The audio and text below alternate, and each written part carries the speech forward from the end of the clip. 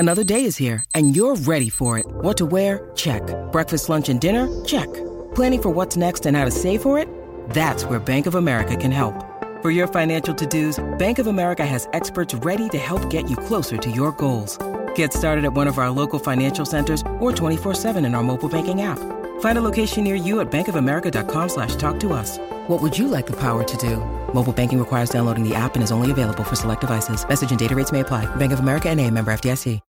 When you need mealtime inspiration, it's worth shopping Kroger, where you'll find over 30,000 mouth-watering choices that excite your inner foodie. And no matter what tasty choice you make, you'll enjoy our everyday low prices, plus extra ways to save, like digital coupons worth over $600 each week. You can also save up to $1 off per gallon at the pump with fuel points. More savings and more inspiring flavors make shopping Kroger worth it every time. Kroger, fresh for everyone. Fuel restrictions apply.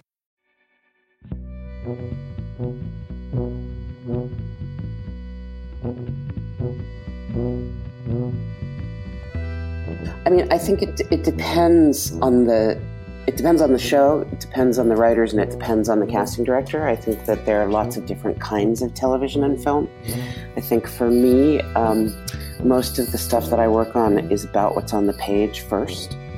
So it's really about realizing that world and that tapestry in the most authentic way you can, whatever the world is, and I've entered a lot of different ones.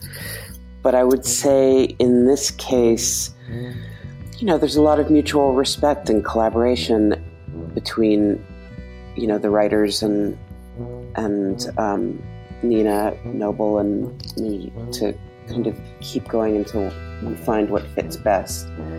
But it's absolutely about the writing first. That was Alexa Fogel, the casting director for The Wire. I'm Dave. And I'm Kobe. And you're listening to The Wire Stripped. It's the podcast where we watch The Wire every week and then we talk about The Wire every week.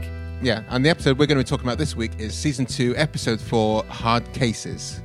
That's right. And if you want to join the conversation, you can chat to us at The Wire Stripped. We're on Facebook, Twitter, and Instagram, or you can email us. It's burner@thewirestripped.com. And before we go into our chat, as normal, just want to create a bit of space for one of our key contributors, Damon Gordon, who was a production assistant on The Wire. He's actually making a film, and he wants to tell you a little bit about it. Hey, my name is Damon Gordon, and I was a production assistant on HBO's The Wire. I'm actually working on a film called Sit Down for This, which stars many of your favorite Wire cast.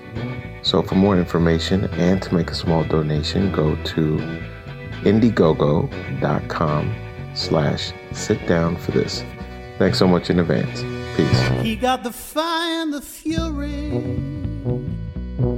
at his command. Well, you don't have to worry when you hold on to Jesus' hand. We'll all be safe from Satan when the thunder rolls. You gotta keep the devil way down in the hole.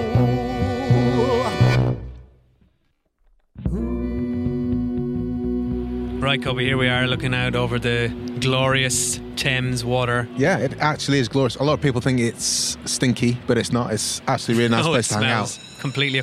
If the sound you're hearing right now, possibly, is the National Theatre. It's where we're sitting outside. That's kind of, what is it, last calls for get back into the... Yeah, to get into the theatre. The show is about to commence, guys. Yeah, but we're not going to... We've already had our show. Absolutely. And our show was Season 2, Episode 4 of The Wire. I love your segue. You like that?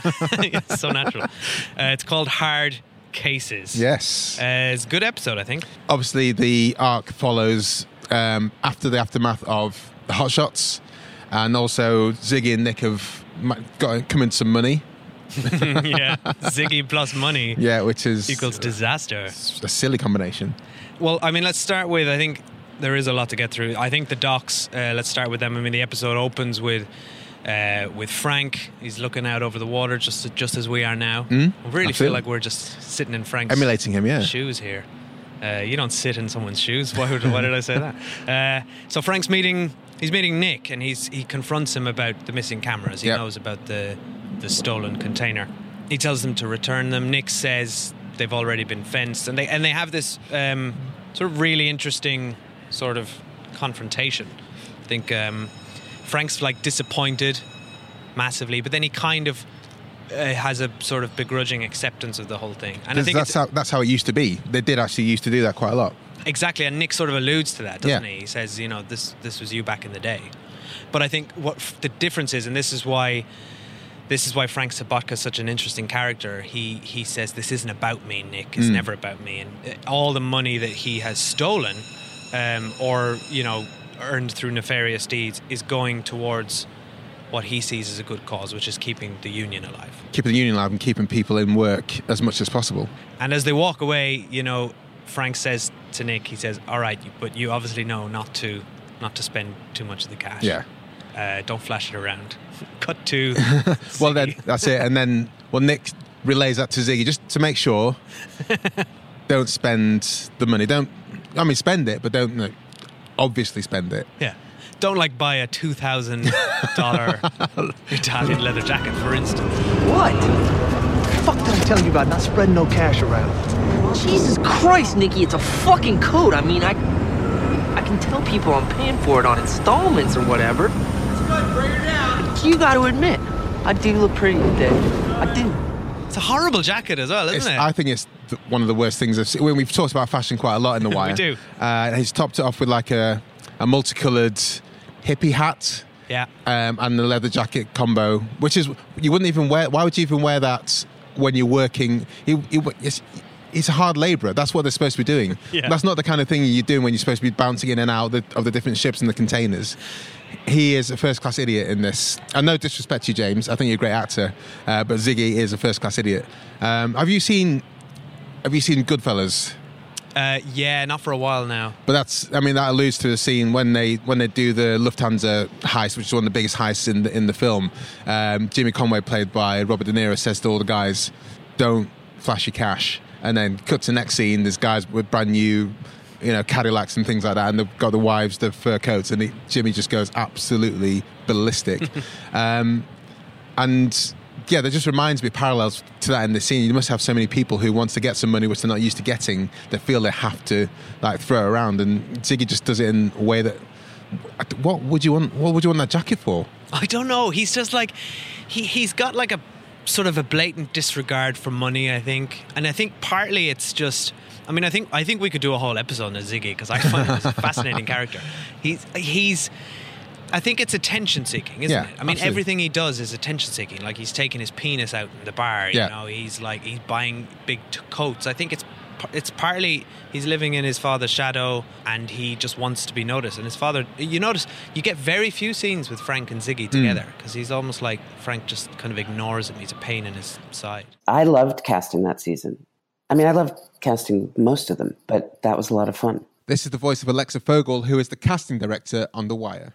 Ziggy, it was exactly like that on the page, and which makes it a real challenge. And there are roles like that where you see lots and lots of people, and it just doesn't quite work because it doesn't feel fully real. And James Ransone has got this incredible, crazy kinetic energy, and it just worked perfectly. Yeah, he should be an artist. Here's our chat with Chris Bauer, who played Frank Sobotka. Nick, his nephew, is much more the kind of kid that he'd like to think of as his son. And, it's part of what's so tragic about the story. Ziggy is he's sort of he's like a baby bird in an abandoned nest. He's so vulnerable. And Frank does his best to try to immerse him in some kind of, safe protection. But there's really nothing he can do about it. We also get Nick and Ziggy meeting the fence, the guy who took the cameras, George Double G Glikas. Yeah. Great name. Who tells them that he's after chemicals. So that's kind of a setup for... Yeah, so they were happy about how things went last time, and they're like, we want to keep on working with you. And obviously when you're given a list of chemicals, this day and age, post 9/11, and things like that. You're thinking terrorists and thinking bombs, and that's actually kind of heartened me in a way that they just didn't accept the order without thinking about what it might lead to. So that's actually quite good. Well, I think maybe Ziggy would have taken it irrespective, but Nick had at least. He doesn't care. Nick had some kind of foresight. But we talk a bit about the pay as well, but Nick has different ideas, doesn't he, in terms of what to do with the money, and sees it as a way to try and set up his life for himself with his girlfriend and child and daughter. Yeah, this is, I mean, you're right, it's an interesting contrast with how Ziggy spends the money. Yeah. I mean, it's literally Nick's trying to build a future, Ziggy's just trying to burn the world around him and doesn't care. It's like he actively doesn't want a future, or he's rejecting it. It's kind of, as I was watching this episode though, because there's a lot of Nick and his girlfriend Amy, and he's trying to say, I want to get us a house, and I want us to have a future, but there's also him and Ziggy are kind of like children, aren't they? They've been infantilized by the lack of work and the lack of money, because you've got that scene where Nick and Amy are in bed together in his parents' basement. And he tells her, you got to sneak out the back. Yeah, it's exactly. It's like a teenager. Definitely. It's like the start of Mallrats. I don't know if you remember that. Knock it off! But yeah, exactly. It's like you've 16 years old, you've snuck into your sweetheart's room, managed to stay the night, but you've got to get home before your parents find out and their parents find out. And even she points out, like, we have a child together. Yeah, exactly. Like, this should be okay. But he's in such a state of limbo. And I mean, there's even he's living with his parents. His mom sends him to the pub to call his dad for dinner. Yeah. It's like, well, it's Arrested Development. It is, totally. And what do you think about his intentions? I think were very noble with the money, but I just thought, you can't. How are you going to buy a house? It's like I don't know the house prices in that part of Baltimore, but I just thought, I don't see how one heist is going to give you a deposit and do all the credit check verifications that will allow you to buy a house, especially when you maybe get 5 days of work a month. So yeah, how's he going to pay the mortgage? Does he not know how mortgages work? Exactly. This is the thing. I'm like, he's got more about him than Ziggy and other people, but at the same time, it just doesn't seem to fit quite right there. He probably just hasn't been exposed to real world, real life. Yeah, he's coming at it like a child. Yeah. Wanting to be an adult and wanting to grow up, but not really knowing how to do it. Like we bought a house last year. It's like there's no way. It took us years to get to this stage. There's no way he rips off a few cameras and strolls into a house. Yeah, exactly. So. Nikki Sabatka.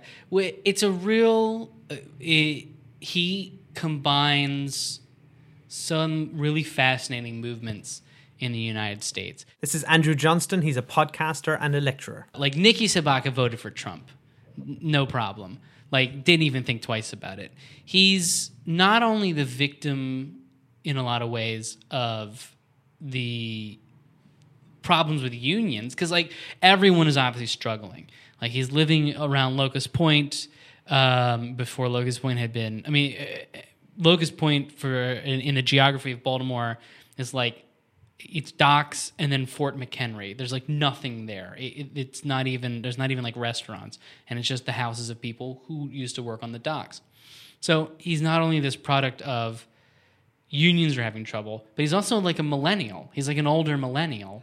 And he's running into this global shifting economy where...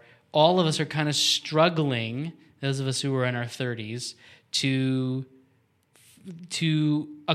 acquire the kind of means that we grew up expecting. We all grew up in the house where, either dad and mom or just dad who doesn't, whatever your house situation is, went to work, came back, and it was a 3-bedroom house and the car, and no one was necessarily rich, but they have these standards. And then all of a sudden he grows up and he's ready to go be dad to take on the next level, and he's just gone. It's just evaporated. There's not as many ships coming in, but it's even compounded for him because he's low man on the totem pole, right? Seniority sucks unless you're senior is one of the lines that they have. So we go back to the Jane Doe's case, which I guess is the main driving force through this whole seawn. We're sitting with Bunk and Freeman, and they're trying to talk to Rawls and explain what happened and explain that they're doing the right thing, but Rawls just kind of goes, yeah, you fucked up by letting the ship go, which is a bit harsh. But Rawls again, they're going to the stats, and he's just thinking he's got these 14 bodies, he's got these 14 red names on his board, and he's royally getting screwed over by everyone all in Sunday there. And he's not afraid to throw them to the wolves. No. And he says you just have to go and sort it out. And they go to the docks to try and intimidate Horseface. Horseface just stands his ground, which I think is a brilliant scene, actually. Yeah. He's this small, stout guy surrounded by 3 police. And he just goes, no, you're not arresting me. I'm just going to stay here.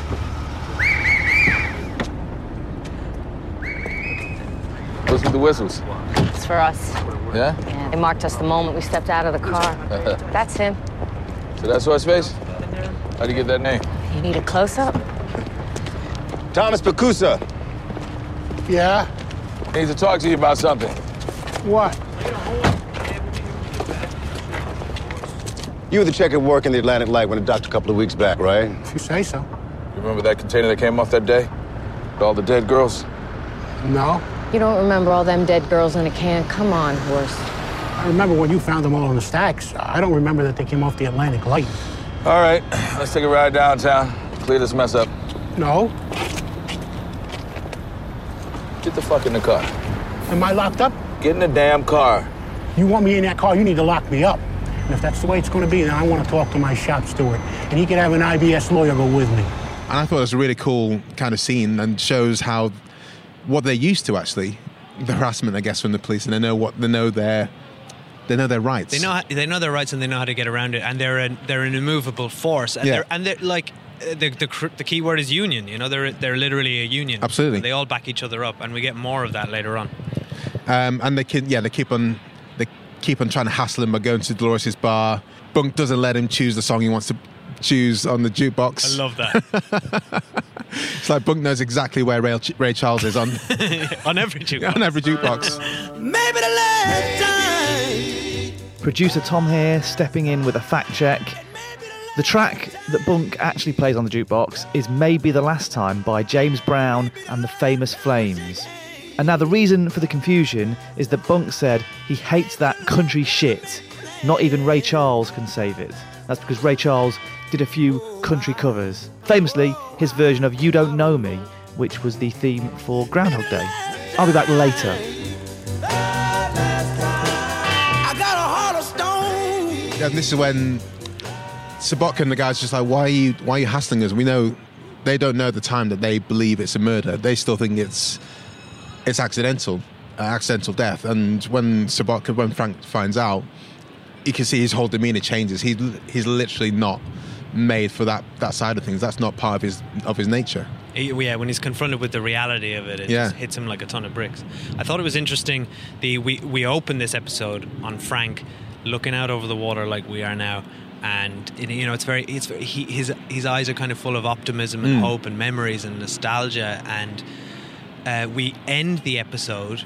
I thought it was really well put together with Frank, but he's looking in a mirror and he's been confronted with himself and his own actions, and he vomits and he feels claustrophobic. I thought it was a really interesting sort of comparison. Yeah, I like your thought pattern there. Yeah, I went deep, Kobe. I put on my academics hat for this episode.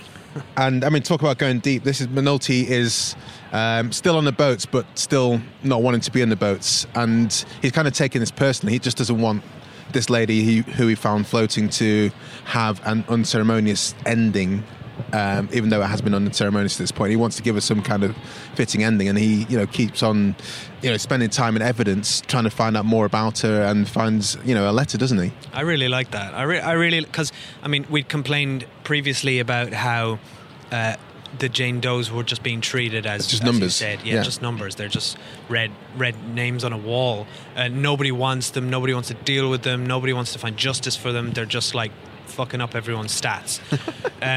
But this is what I wanted, and this is what I like. Is like McNulty literally picks one of them and treats her as a human being and tries to let her family know. And it's like, this is so good. It's just like, this is Jimmy McNulty through and through. Yeah. It's like he's the gaping asshole that Rawls calls him, and kind of everyone hates him, and he's his own worst enemy. But like you scratch all that away, and you've just got a good guy trying to make a difference. Yeah, he's good police. And that manifests in he finds a letter in the evidence, as you wrote down in notes, and he takes it around to try and find out more information about her. Yeah, so he gets he goes to I don't know who it was, somebody who speaks Ukrainian. We don't know. It's someone who probably understands the Cyrillic alphabet. I think he just found someone who can decipher the letter. Church or something, wasn't it? She was like possibly, making a priest his dinner or something.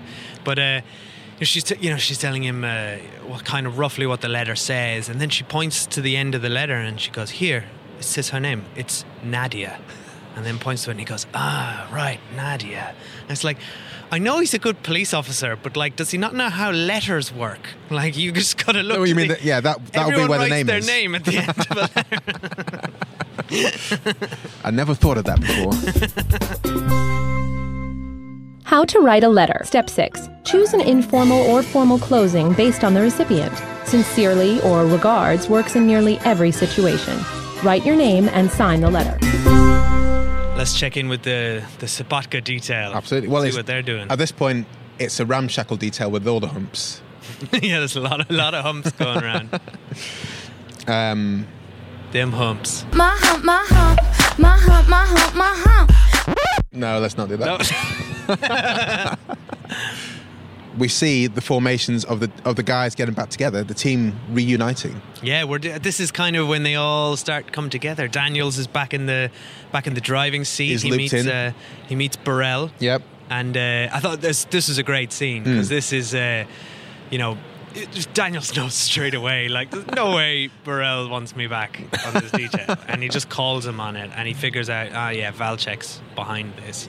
And I think this says a lot about Burrell again, because he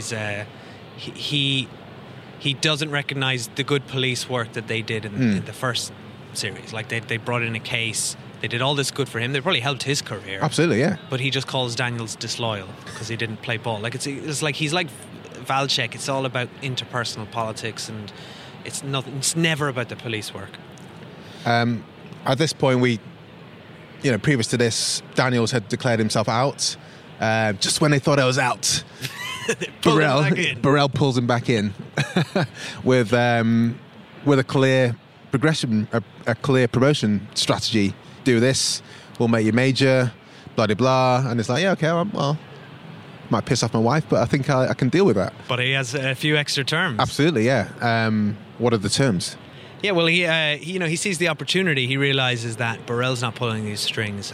Valchek's behind this, so he sees some leverage, and he's like, yeah, I want that promotion, but I also want a major crimes unit. Yeah, full time. And that's really cool, actually, because you see there that Daniels has properly turned, and he wants what they did in season 1 to continue, because he found it really valuable, even though at the outset he was kind of like pissed off with this, what he'd been saddled with. Yeah, exactly. But now he's got, like, he realises the value of what they did and wants to keep that going for, if not just him, but for anyone else going forward, because it's important. And that's what was so great about season 1, is that it all kind of happened accidentally. Yeah. And everything just kind of came together, and now they're like, oh, hey, this unit is pretty good. So Daniels is like, right, I'm not getting stung again. I don't want no humps. Yeah. I'm picking my own people. And that's how we get, as you said, this is the band coming back together. Yeah. Slowly and surely. How about this?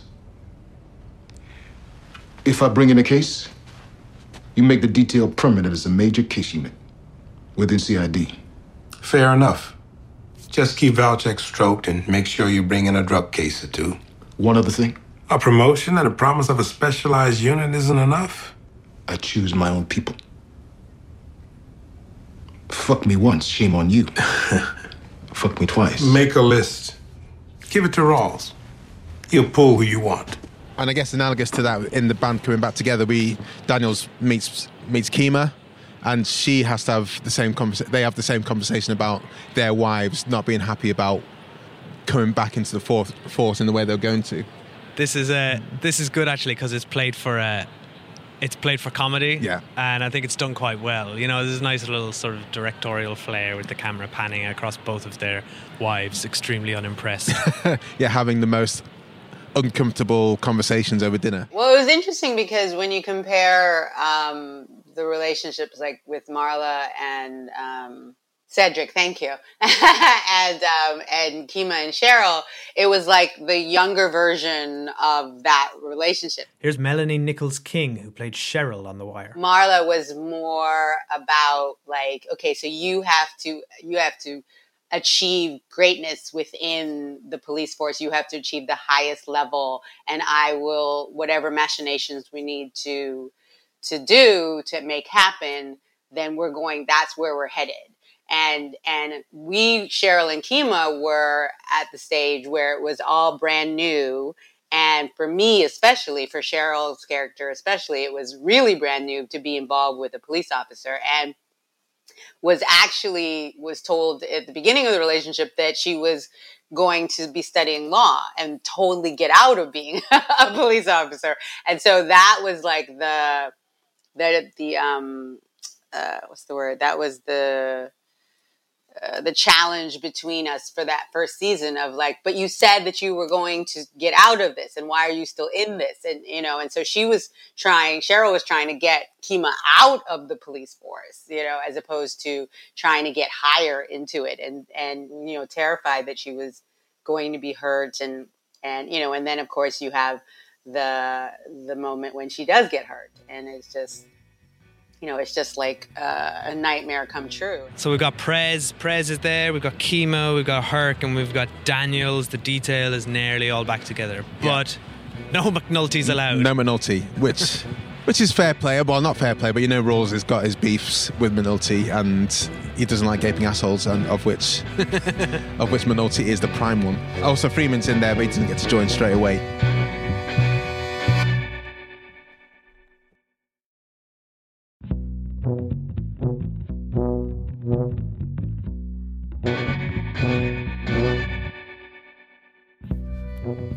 Hi guys, Graham from Sydney. When I first started watching The Wire and told a friend of mine about it, he said if you can get past season 2 then you'll find it really good. And I approached season 2 with a bit of trepidation, but I think it holds up as one of the best seasons because it's got more to it than just the drug trade. It's got the people smuggling, it's got the political and union intrigue on the docks, and it's got the fencing of goods. It's got all different kinds of crime. It's just a great season. Thanks, Graham. If you want to be like Graham, you can talk to us. You can talk to all our listeners by leaving us a burner message. Tell them how, Kobe. So you can leave a burner message using WhatsApp voice memo. It has to be WhatsApp. You can't just leave us a voicemail, unfortunately, guys. The number for the burner is +44 7534 831 65. We need a jingle, 658. Someone write us a jingle, please write us. It is the worst phone number. That's why it's untraceable. Yeah, we requested the hardest phone number they had. Can we have the most difficult phone number you have, please, for our illegitimate burner phone podcast? No, you people are talented out there. You're better than us. Please, somebody write us a jingle for our phone number. That number again is +44 7534 831 658. You could even just take the sample that we just did and auto-tune it or something. I don't know how these things work. That'd be amazing. Or if you don't want to leave a WhatsApp voice memo, you can just record a voice memo and email it to us. The email is burner@thewirestrip.com. And the topic for this week's burner message, we want to know from you guys, who is your favourite character in season 2 of The Wire?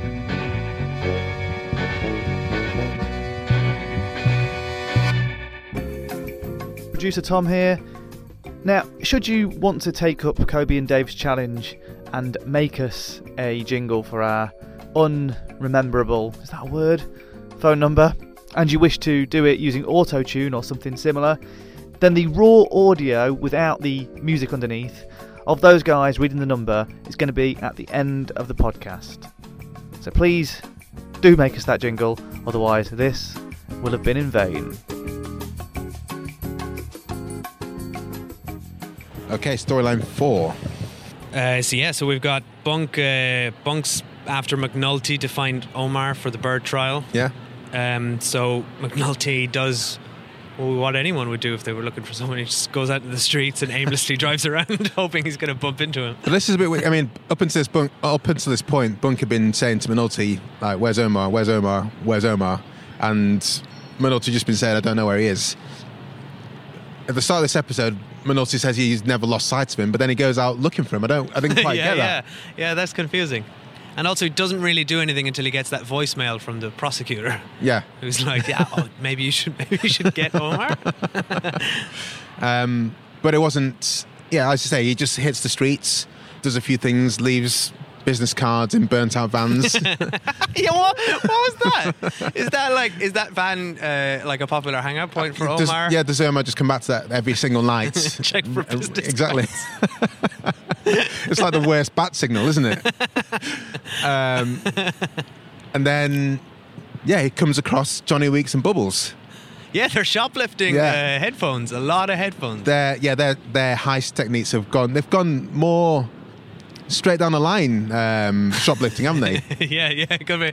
Yeah, there used to be a lot more sort of Looney Tunes sort of approaches to it, but now it's just pick up some stuff and fence it. They're just walking into the shop with the big coats, which I'm sure, I don't know how they get away with it. It's still, I mean, there's a lovely simplicity to it. There is true. And I mean, and there's another sitcom I'd watch. I'd watch a sitcom with Bubbles and Johnny Weeks. Oh, would it be a sitcom though? It'd be quite grim. It would be. It'd be a real dark sitcom. It would be, yeah. You been there, brother? You know how it works, Bubs. You're gonna need to pay taxes on this shit. Taxation without representation. You don't want much. I need Omar. What, Omar? You want us to wander around town looking for a crazy motherfucker with a shotgun? I mean, you go way back. It's a friendly thing. If he's a friend, you can find a motherfucker without us.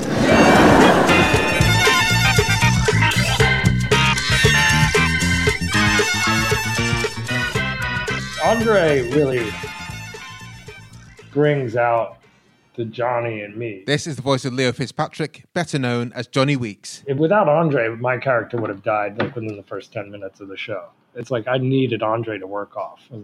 And he's a great actor in that way, that he gives you material that you're like, I could do something with this. Andre just has this amazing thing about him where you want it, like, I don't know if they had a storyline for Bubbles picked out, but once Andre became Bubbles, you're like, this guy, we want to root for him, I suspect, because I can't be sure, but I believe that my character was supposed to die like 3 episodes in or something. Like, I believe I was supposed to die really early on. And then for some reason, people really liked the rapport that me and Andre had.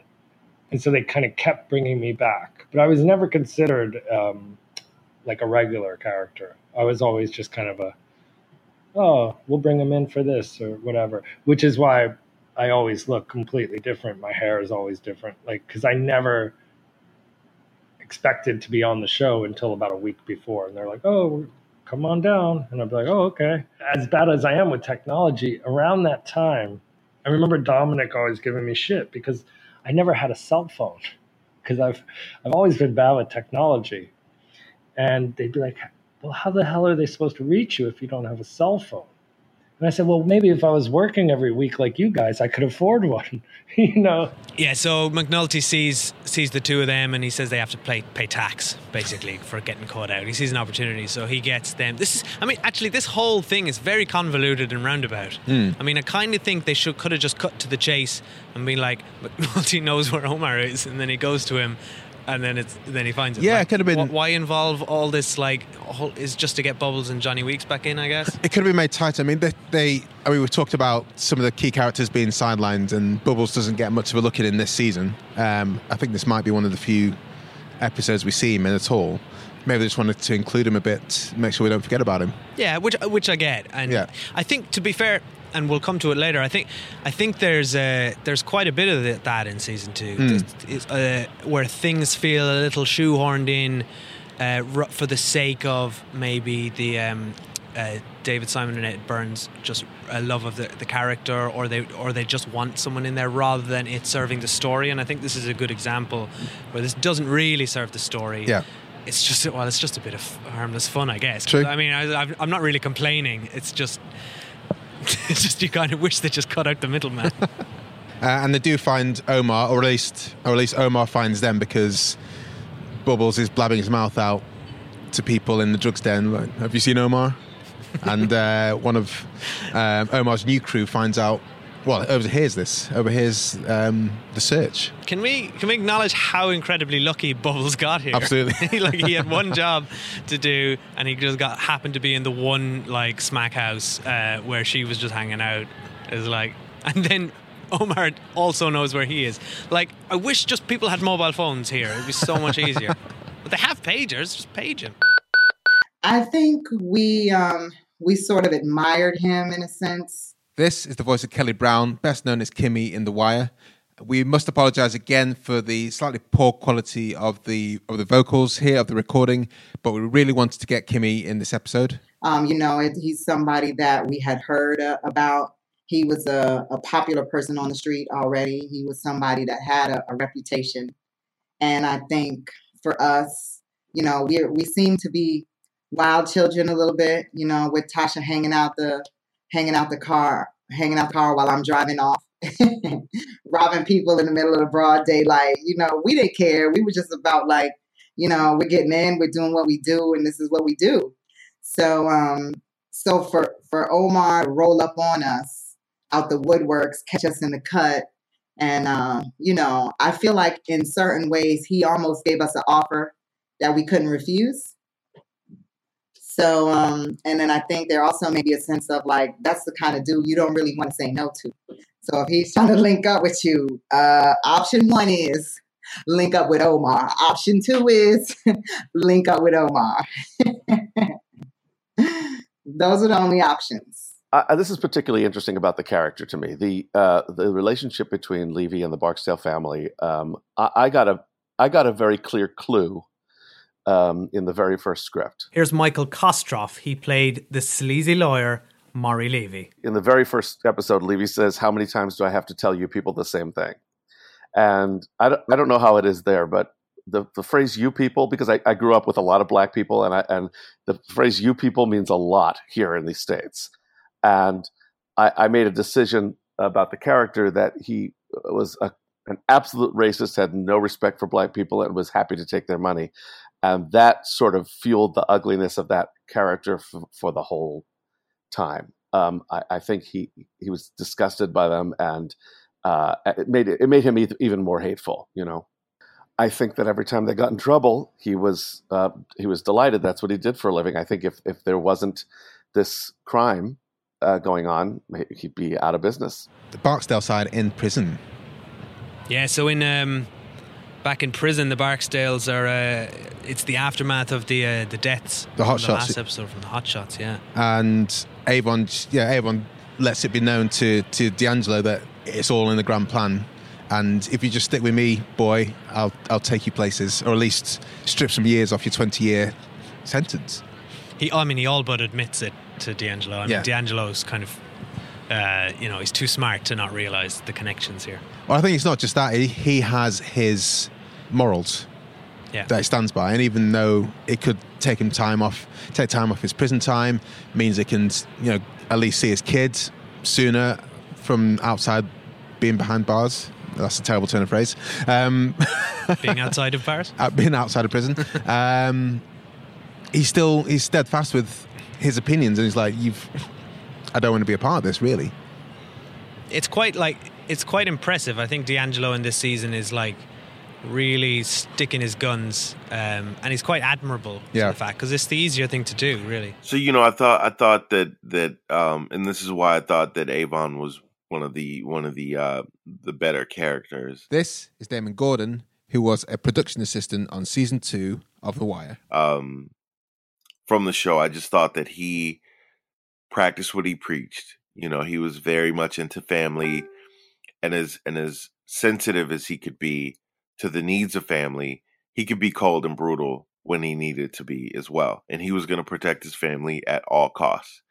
And that was, proof with the whole hotshot thing in prison, giving, prisoners, the tainted drugs and setting the prison guard up.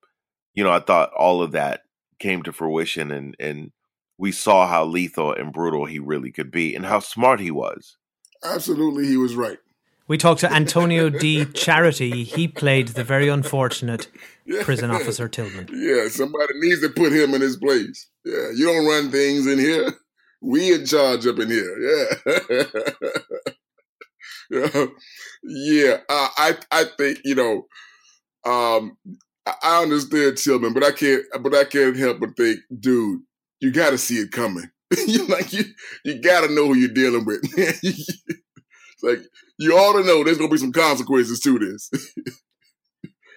Ask anybody. They'll let you know. You ain't the one to mess with, If ever you're going to humble yourself and compromise, you'd want to do it with this guy. They're working together, in truth. They're working in the same teams, running the same circles, dealing with the same people. That's how Barksdale was able to find a supplier, call it Stringo. What this guy's doing no good. Let's find a way of getting it from. He's getting it from Blind Butchie. Okay, now here's what we got to do. And meanwhile, we have Stringer. They're all still reeling us. Their product on the street is weak and it's getting weaker. And Stringer tells the manager of the where they cut the drugs. Yeah. I wonder, does he have a job title? Yeah. Does he have cutting manager, cuthouse manager, shopping floor manager? Advertise on LinkedIn. And just says make it even weaker. They just need to be seen there, really, even though everyone knows their product is weak and they can't really represent at the moment. And interestingly, Stringer tells him to dilute it anyway. Yeah. Just carry on, like business as usual. But I mean, all this is set up, really. It's going to come to a head. Absolutely. Soon. One thing I'd like to talk about is McNulty, when he's listening to his voicemail. Sean was invited to Mark Long's birthday party on Saturday. He's drinking a bottle of Guinness. What's wrong with a bottle of Guinness? Well, it's no self-respecting Irishman would drink a bottle of Guinness. Or correct me if I'm wrong, any Irish people out there, but I think usually you go for the can, because the can, it's got the little widget in there. Was the widget around in 2002, 2003? Oh, good question. Producer Tom here could not resist jumping in here with a fact check. A widget is a device placed in a container of beer to manage the characteristics of the beer's head. Now, don't worry, this gets interesting. The original widget was patented in Ireland by Guinness. Now, the first patent for that was filed in 1969. This is where it gets good. Development work on a can system under the project name Acorn, which stood for Advanced Cans of Rich Nectar. But, alas, they couldn't get it to work. Work then restarted in 1984. The first samples of the product were sent to Dublin and they were labelled Project Dynamite, which did cause some delays before Customs and Excise would release the samples. Commissioning of the finished widget began in January 1988 with a national launch date of March 1989. Kobe, did you notice that Ziggy has his own name tattooed on his knuckles? I did do, and is that the first time? Because it's so clear when you see him typing, but it was. Do we not see his hands before this scene? It's the first time I've noticed it. Yeah. So maybe you just got it done between episodes 3 and 4. Maybe he got the cash. So Italian leather jacket. Yeah. Name tattooed on his hands. Check. Yeah. Yeah. And then God knows what else. SD card for the camera. Oh yeah. Oh, the camera. Oh, the size of that thing. How big was that? It's like the size of a plane wing. It was so big. Can we talk about the technology in this episode, actually? I noticed a few things. We can do. That memory card was just enormous. McNulty obviously was checking an answering machine. They don't exist anymore. Did you notice Barksdale was playing an original Xbox on a portable DVD player? Was that how it was connected, or was it? Yeah, it was one of those. Do you remember those tiny little portable DVD players? Yeah, definitely. They're like 8-inch screen or something. Oh right, so it's plugged in. Oh, that's right. Yeah, because it was like it had a flip-top screen. Yeah, that's it. So it must have had a little like AV in port or something. I don't know. But anyway, I was looking at it. I was like jealous. I wish I thought of that. Cheers, guys. Hope you enjoyed Season 2, Episode 4, Hard Cases. Please stay with us and join us for next week's episode, which will be talking about Undertow. I don't know why I didn't like that. You made it sound. You kind of sounded like a cheesy 90s trailer guy there for a second. Undertow. In a world of toes. One toe. Big thank you to everyone, all the voices that you heard in this episode and throughout the season. You guys, everyone who contributed, you really lift this show and make it sound better, so thank you. Yeah, and we couldn't do the contribution properly without the help from Sonics, Sonix, who are the people that help us to transcribe all of the interviews we do, which is plenty. If you want to get 100 free minutes of Sonics transcription, go to sonics.ai/invite/stripped. And if you like our podcast art, it was done by Chris Sutera, and the season 1 graphics were done by Izzy Lawrence. Yeah, you can get links to their websites on the show notes. Thank you very much to Martin and Sam from the Song by Song podcast for the version of Way Down in the Hole, which you can hear right now. And thanks to our third amigo, producer Tom, the guy who makes this sound so good, and the guy who checks all of the facts. Yes. Anytime you guys want to get in contact with us, please do contact us at The Wire Stripped. We are that social media tag at The Wire Stripped on Facebook, Twitter and Instagram. And we're having fun there and we're loving getting messages from you guys. Yes, thank you. And we're also loving reading the nice reviews that you guys leave us. So if you have a minute, please drop us a very quick rating or review on Apple Podcasts or wherever you're listening. It really does help us get found. Okay, well, that's how for now, guys. See you next week. Thanks, Bye. everyone. Bye.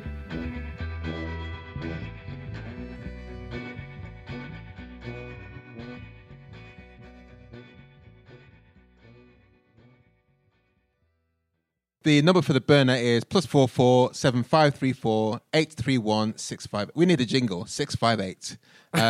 Someone write us a jingle. Someone please write us. It is the worst phone number. That's why it's untraceable. Yeah, we requested the hardest phone number they had. Could we have the most difficult phone number you have, please, for our illegitimate burner phone podcast? No, you people are talented out there. You're better than us. Please, somebody write us a jingle for our phone number. That number again is +44 7534 831 658. You could even just take the sample that we just did and auto-tune it or something. I don't know how these things work. That'd be amazing.